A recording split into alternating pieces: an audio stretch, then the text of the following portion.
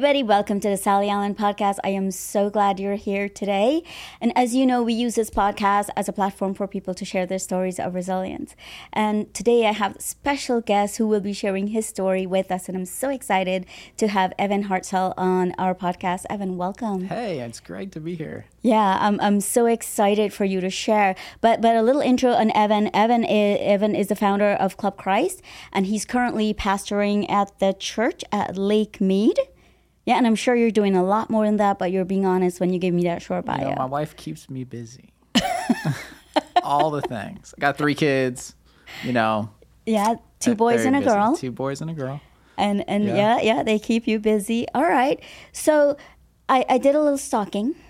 Sometimes I do use some stalking. Yeah. And I saw that you started Club Christ when you were still at UNLV. And before we started, you said you were 20 years old. And it's been 20 years. What propelled you to go into ministry at that young age? Yeah, and Club Christ is a unique ministry in the sense that what it is a mentoring organization for kids, essentially from K to 12th grade, in really tough neighborhoods. So we have been in some of the most crime-ridden neighborhoods in Las Vegas. Our very first center started off of Martin Luther King and Cary. So it's in a really hard, it's typically, the joke is any Martin Luther King Boulevard in any town, it's a little rough, and it really it's always been designed really to just have a safe place for kids to go after school.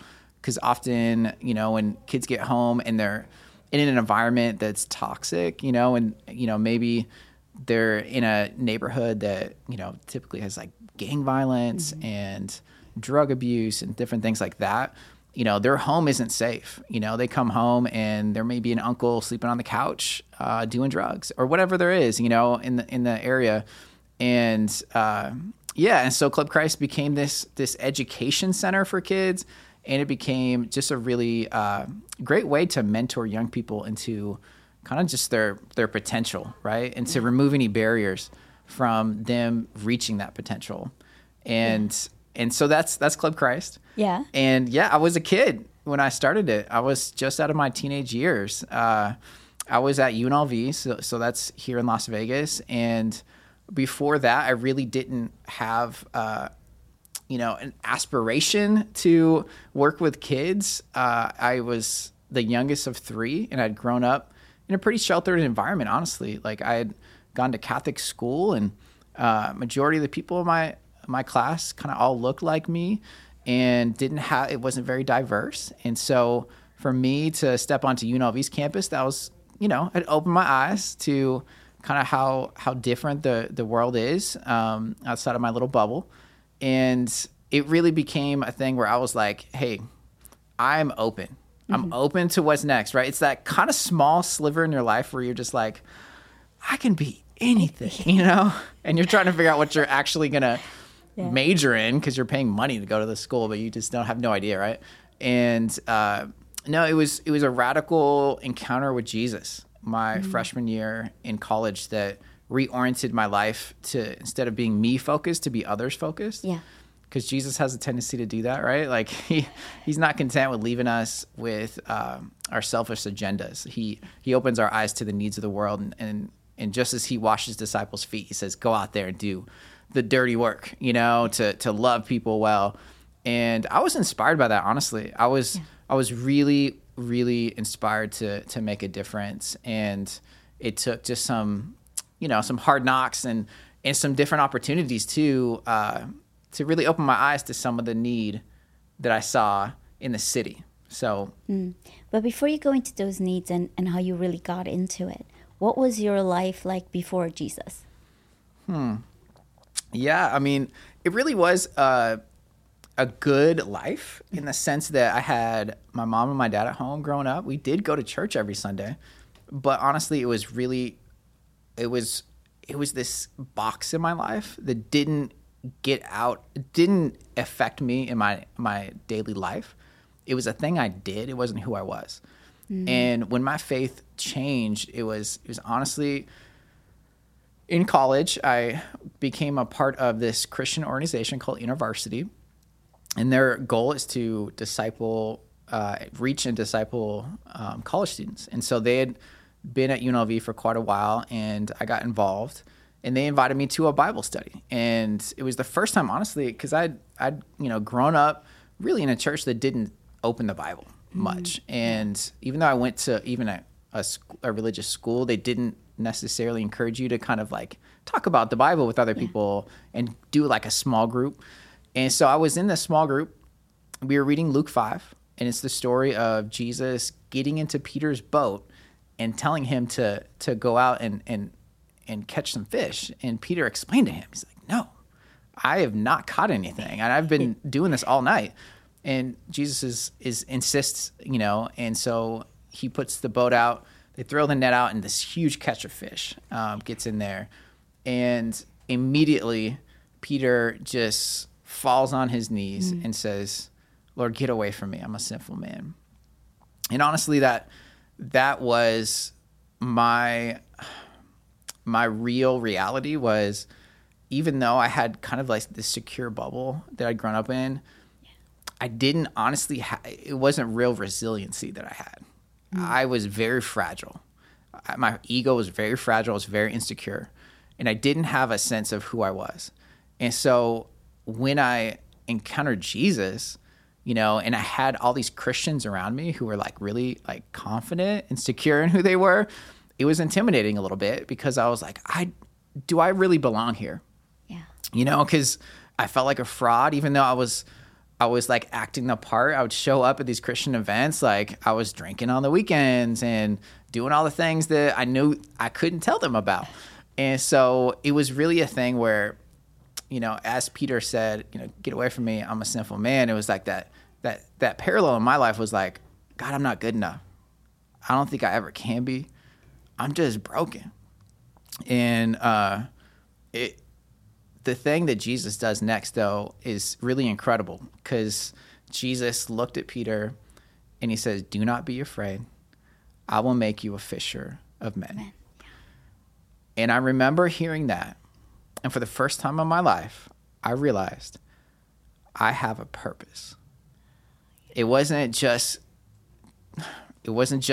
waking up, doing my thing and going to bed. I had a higher calling. And that was to be a fisher of men. That meant that I could help people discover purpose and meaning in their life. And I could be a part of making a difference, I guess, in the world. I love that, living a purpose-driven life. Totally. And when you find that purpose, nothing can stop you. Yep. Because I think one of the things that I wrote down here is that if we don't expose our children to what's out there, you weren't exposed, then they won't know, and they can't really find their purpose if they're living in that bubble. Yep. Right? So I love that you found that. How did you find, and you realize, okay, I have a purpose, make fisher of men. Yeah. How did you get there to say, like, this is the need in this community, and that's what I'm going to do? Yeah, it really was. One of the things that I really recommend for young people is to expose yourself to as many service opportunities you can. Mm-hmm. And just do every odd job, do every little thing that you could do in order to really just find out what your passion is. And just because there's less responsibility in those younger years to where like you're not working a 9 to 5, all that stuff. And so get involved, do more things. And I'm really like, one of the things that, I'm discouraged about in this next generation is the widespread apathy that's really kind of like been accepted in our culture. This failure to launch, right, concept of these 25-year-olds still stuck, essentially at home playing video games, and they are just really apathetic, about doing anything positive, unless it would boost their Instagram followers or something, whatever. Yeah. And so, for me, like I went on a mission trip. That was like my thing that moved me. And it wasn't like overseas. It was really just to Fresno, California, which you wouldn't think it's the armpit of California, but it's it's one of the poorest cities in the nation. Yeah. And it's got just a lot of needs. A lot of immigrant families have moved there. And I spent a summer really just serving at an after-school program. That was where I first discovered a model of ministry of like using an apartment to minister to an apartment complex that's where like literally like all the families are. Yeah. And you just get access to their world. And that's what we modeled Club Christ after. But like, yeah, I remember being on that mission trip and coming home and being ruined for the ordinary, right? Like it's like that itch you can't scratch. It's that thing that you can't shake, that you're just not doing the thing you need to be doing, right? Like you're in your normal day to day, but you're like, man, there's something missing. Until you find that, like you just can't shake it, and it wrecks you. It does. It wrecks you. It wrecks really your does. heart. Yes, I get it. The first time I went to Cambodia, when I came back, it wrecked me because it was little children getting sex trafficked, 2 years old. And I still can't talk about it without getting emotional. It wrecked me, and I came back, and what can I do? I can bring awareness to it because people don't even know about it. So I get what you're saying. It just wrecks you. Yeah, it really does. Yeah. And that's how God kind of uses these situations, right?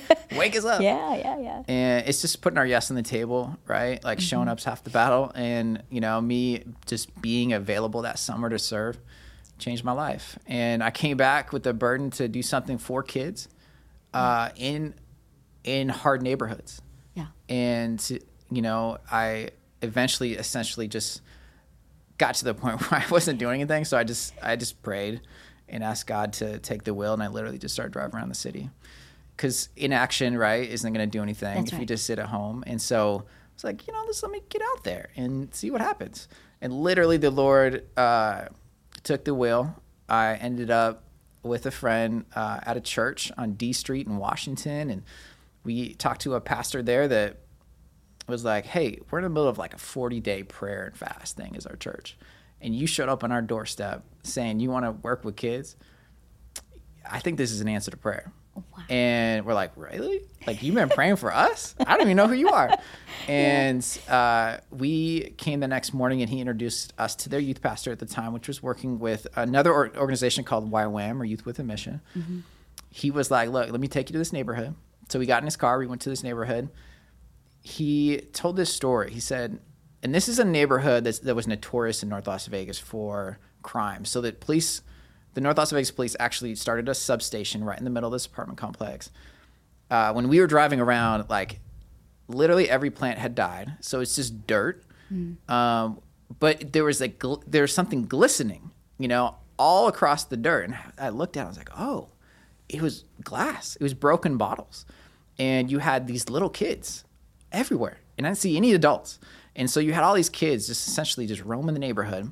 And I'm thinking, wow, like this is like a third world country. Like it really did look like something that was like out of a movie or something. And my friend who we just met that morning says, look, I've been praying over this neighborhood for 3 years. I've been doing prayer walks where it was him and his friend. He's African-American. He actually grew up in Africa. God sent him to the United States to work as a missionary. He had been doing prayer walks with his friend who's Hispanic, and apparently that looked suspicious to the police. And so multiple times he had been stopped, questioned, handcuffed, thrown against the hood of the car, like all this stuff from the police because, right, like in that neighborhood, that's essentially what was happening, some bad stuff. And he was like, look, I've been praying for 3 years that God will send someone who's willing to love these kids. Yeah. He said there are hundreds of kids here who need the gospel. They need someone to spend time with them. They need someone to love them. Yeah. And I think God sent you here. And I was like, what? Me? Are you sure? Like, I know I've been praying God, but this is like real, right? This is like when it gets a little like risky in our faith. And I went home and fought it. Honestly, like it's like one of those things where you're like, it sounds so heroic, how I stepped up. And I was not heroic. I was very like cautious and like I did not want to jump in. And God just confirmed it. He actually took me to 1 Corinthians 13 where it talks about, if you do anything, like make sure you do it in love. In love, yeah. And one of the things that really like God was just like depositing this like truth in me was that God loves those kids way more than I do. Oh, yeah. And he's going to bless the work of my hands, not because of me. It really in spite of me. It's because he loves the kids on the other side of the service that I was going to be involved in. And not knowing that, God was going to bless it. Club Christ was going to grow from this one little apartment complex to all across the city, serving over 100 kids a week with tutoring and mentoring. And it really, it blew up, and I got to do that full time as my job for 17 years. Wow. As you're speaking, like the image that I have in my head is like this huge tapestry, and you can see how each part of this tapestry is being woven and knit together in your life. And even when you try to run from it, God's saying, like, you're not going anywhere. This is your calling. This is what you're going to do. So how many locations do you have now? There's 4 locations. There's 3 of them that are just independent, kind of in an apartment complex. There's one that's we partner with the church and do it kind of in their kids area, which they don't use during the week. Yeah, yeah. And there's apartments nearby, so kids get to come. We get to just serve them and bless them. And I'm not the executive director anymore. Joshua is, who's doing an incredible job there. I'm still on the board, though, and still really an advocate for growth and just seeing God use it to bless more kids. Yeah. What are some of the challenges you've experienced throughout the year in ministry? Yeah, challenges. Wow. Wow, where do I start? Money? No. I mean, that's really the biggest thing is, if it's God's work, he's going to provide, right? Like he's going to be in it and he's going to sustain it. And that's been a faith journey, is saying, it's nonprofit work, right? So where does the money come from to be able to work and do this full time? Where it comes from the generosity of the community. Mm-hmm. And the thing about Las Vegas that people don't realize is that there's, majority of our city they're transplants, and not only are they transplants, but they're transient. Mm-hmm. And so you get people who come here for an opportunity and they're here for 4 or 5 years, they leave. And so in terms of like people's investment into this city and the culture, the infrastructure of this city, it's very low, because people have lived here for 20, 30 years and you say, where are you from? And it's like, well, I'm from Alabama, because they lived there for 10 years or whatever, And so there's not a lot of investment, and it's really kind of a really small pool of nonprofits here in this city. And, I really am envious of these, other cities that have all these foundations, all these, this rooted community.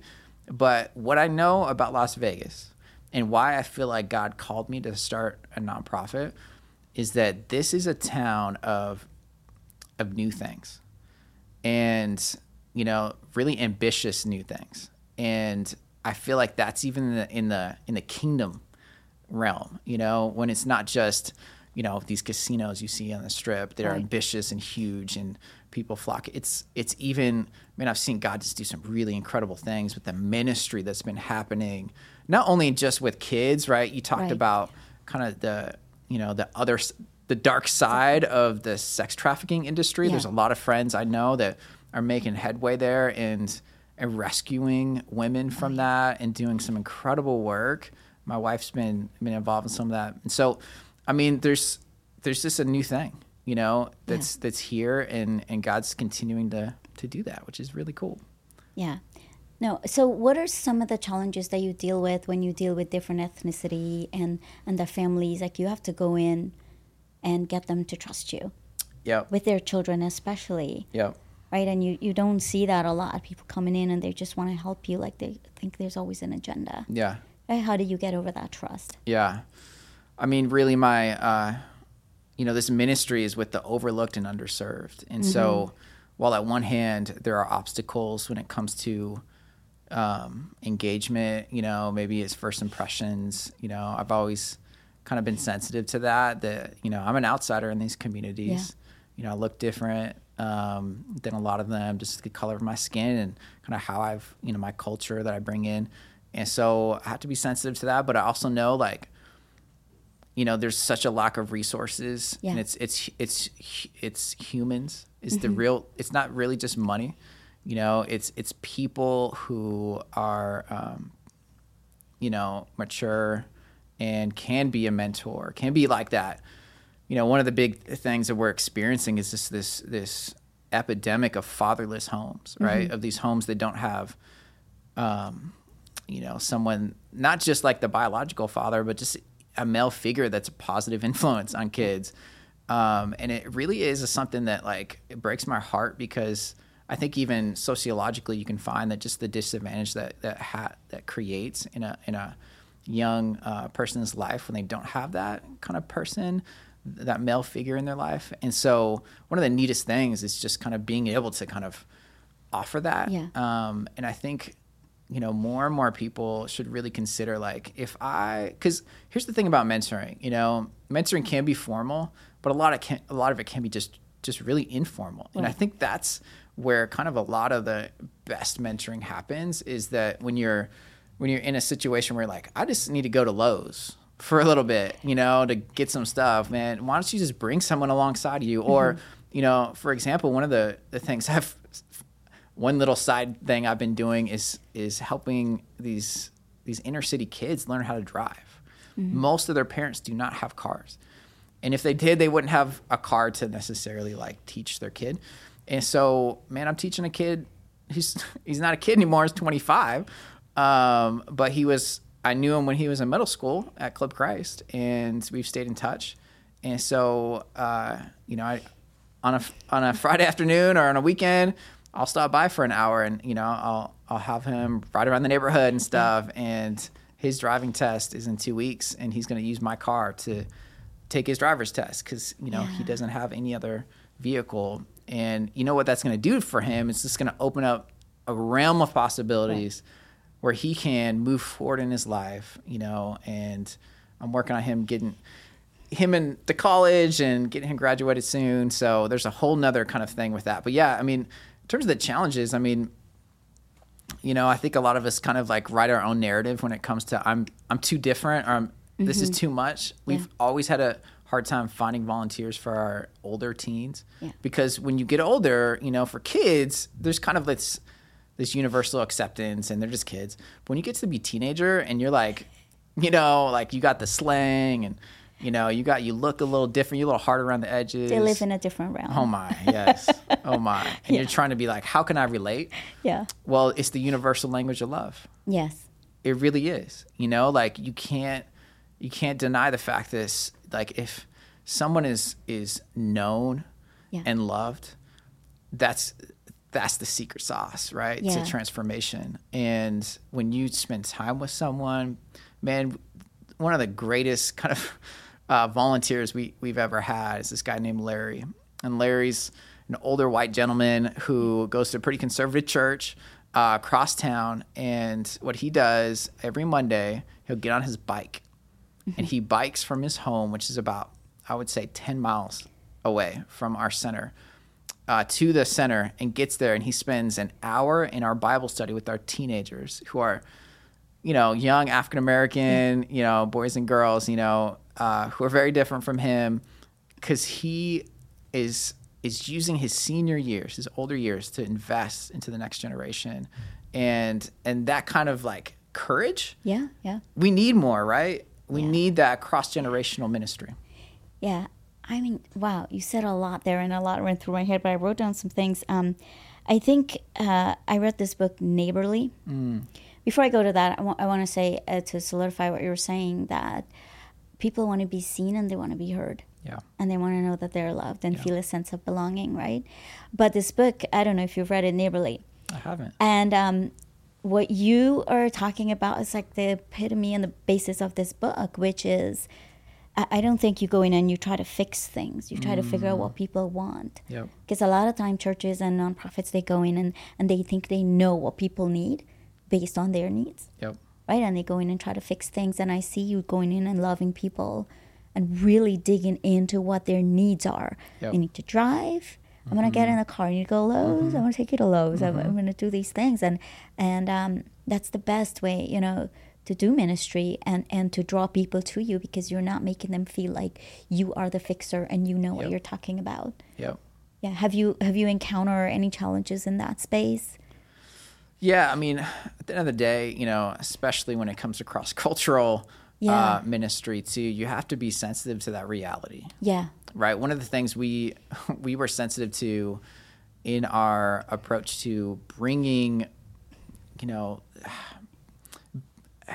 resources to these communities was that people would often give us clothing to pass out, or they'd give us, some of their old toys or whatever. They just kind of dump their stuff on us. Yeah. And what we found was we were like, we don't want to ever have the perception that we're these essentially white people in this neighborhood giving out free stuff.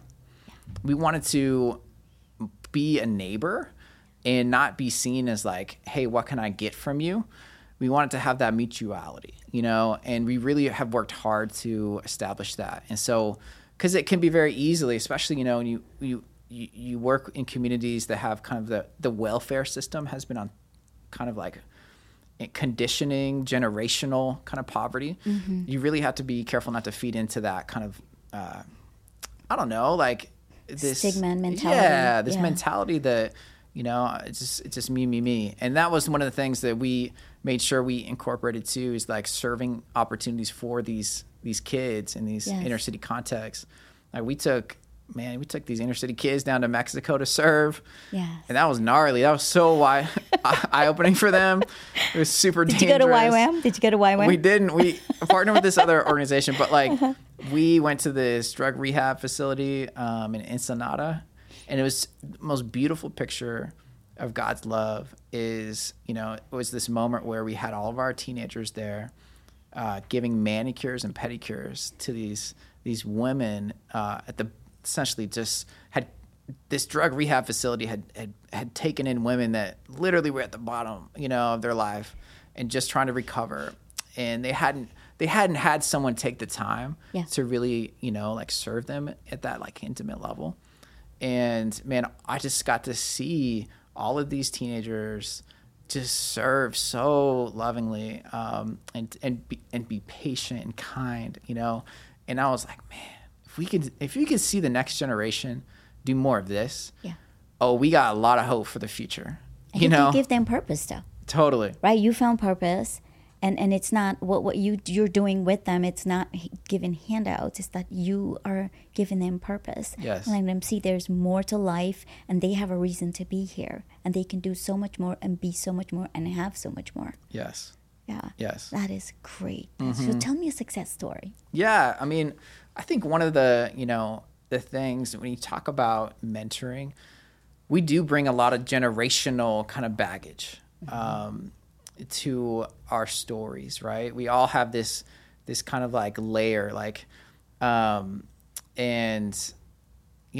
there's a saying that I love that's, Jesus may be in your heart, but grandpa's in your bones. Yeah. And there's even a sense that like, man, there's stuff that kind of haunts us. So one of the things I talk about, kind of fatherless homes being a thing. Well, the reality had been, you didn't see a lot of people who were married in these neighborhoods. And so for me, I became an apologetics for the institution of marriage for these especially these young men who just were like, I don't know, why am I going to get married? Like we're just going to get divorced, or, I could just, live with my girl, whatever. And so one of the things that was really incredible was this story of this young man named London, who I met when he was in middle school, and got to just see him choose to follow Jesus, when he was in high school. And God really just did a radical work in him. He met this really cute girl that he fell in love with, and we, would talk about that, and we'd go out to lunch or whatever. And one day we were out to lunch and he said, hey, I think I'm going to pop the question. And I was like, oh, really? He's like, yeah, but here's the thing. Like, I'm kind of nervous because he starts sharing his story of his family. He said, in 3 generations of my family, there's not been one wedding. Wow. No one has gotten married. And I don't know what it even I've never been to a wedding, and I don't know what that even entails, what that looks like. And I said, don't worry about that. Yeah. I'm gonna help you out. And so I made some phone calls and a good pastor friend of mine was like, hey, I'll open my church up. My story's just like that. Yeah. And man, at this wedding, it was incredible. The sad thing was, we show up at this wedding and, he comes from a single parent home. His mom, he's got 7 siblings. And one of his cousins was going to be the ring bearer. And it's like 30 minutes before the wedding starts. And he comes to me and he's like, hey, my mom's not coming. Oh. And man, it broke my heart. And I just knew at that moment, right? Like God had positioned me to kind of step in the gap for him in this moment. And I said, don't worry about it, and my little boy was there and I said, why don't you have Owen go and be the ring bearer? And he's like, well, what are you? And I was like, yeah. So he got to be the ring bearer. The wedding was beautiful. And at the reception, I got to be the one that did the toast, right? I got to be the one that affirmed him and said, look, this is a young man who's proved himself, as trustworthy, and you can trust him. And so it was beautiful. It was one of those things that's like, man, that generational really burden over his life was broken in that day, and he's going to be able to then set the example for his kids in the future. Wow, that's really powerful, Evan. I'm emotional from it. You make me cry. Breaking those generational curses are like so powerful because they are so strong. They are. So being able to unlink them and give those kids freedom is amazing. I would love to have you and him on my podcast. Oh, yeah. So he can share his story. Oh, it'd be great. Yeah, I think so many people and kids would be encouraged by it to know, like, we can take that different direction. Indeed. Yeah. So what's next for you? What's next for me? I mean, here's the thing. I really, when you talk about being a fisher of men, that's essentially, my heart is just to go after guys that are disengaged at church. Yeah. I see too many men these days really just being drugged to church and having, their significant other, whether their girlfriend or their wife, lead spiritually, which is, again, it's not a bad thing, but like what I do see, is the church needs men to step up, and it just takes they just need to be initiated into that. I mean, invited and initiated. And it takes another man to kind of push a little bit, sometimes. And, I just love that kind of ministry of activation and having men just kind of like step into their own, essentially, with just a little encouragement. I have a weekly, meeting with a couple guys, and we've been going through the New Testament. So we read a couple chapters a week, and we talk about it. But what really is important is we're developing the habit of being in God's word, and then also opening our hearts to each other when it comes to our struggles. And I think guys have a hard time doing that. And we need to have intentional time to do that. And so like my hope is that, I can kind of encourage more men in this city to do that. And my wife is doing it on the other side, right? My wife's Vanessa has this citywide ministry called Ignite Life, and she's doing incredible work. I know she's been on this podcast, which is fun.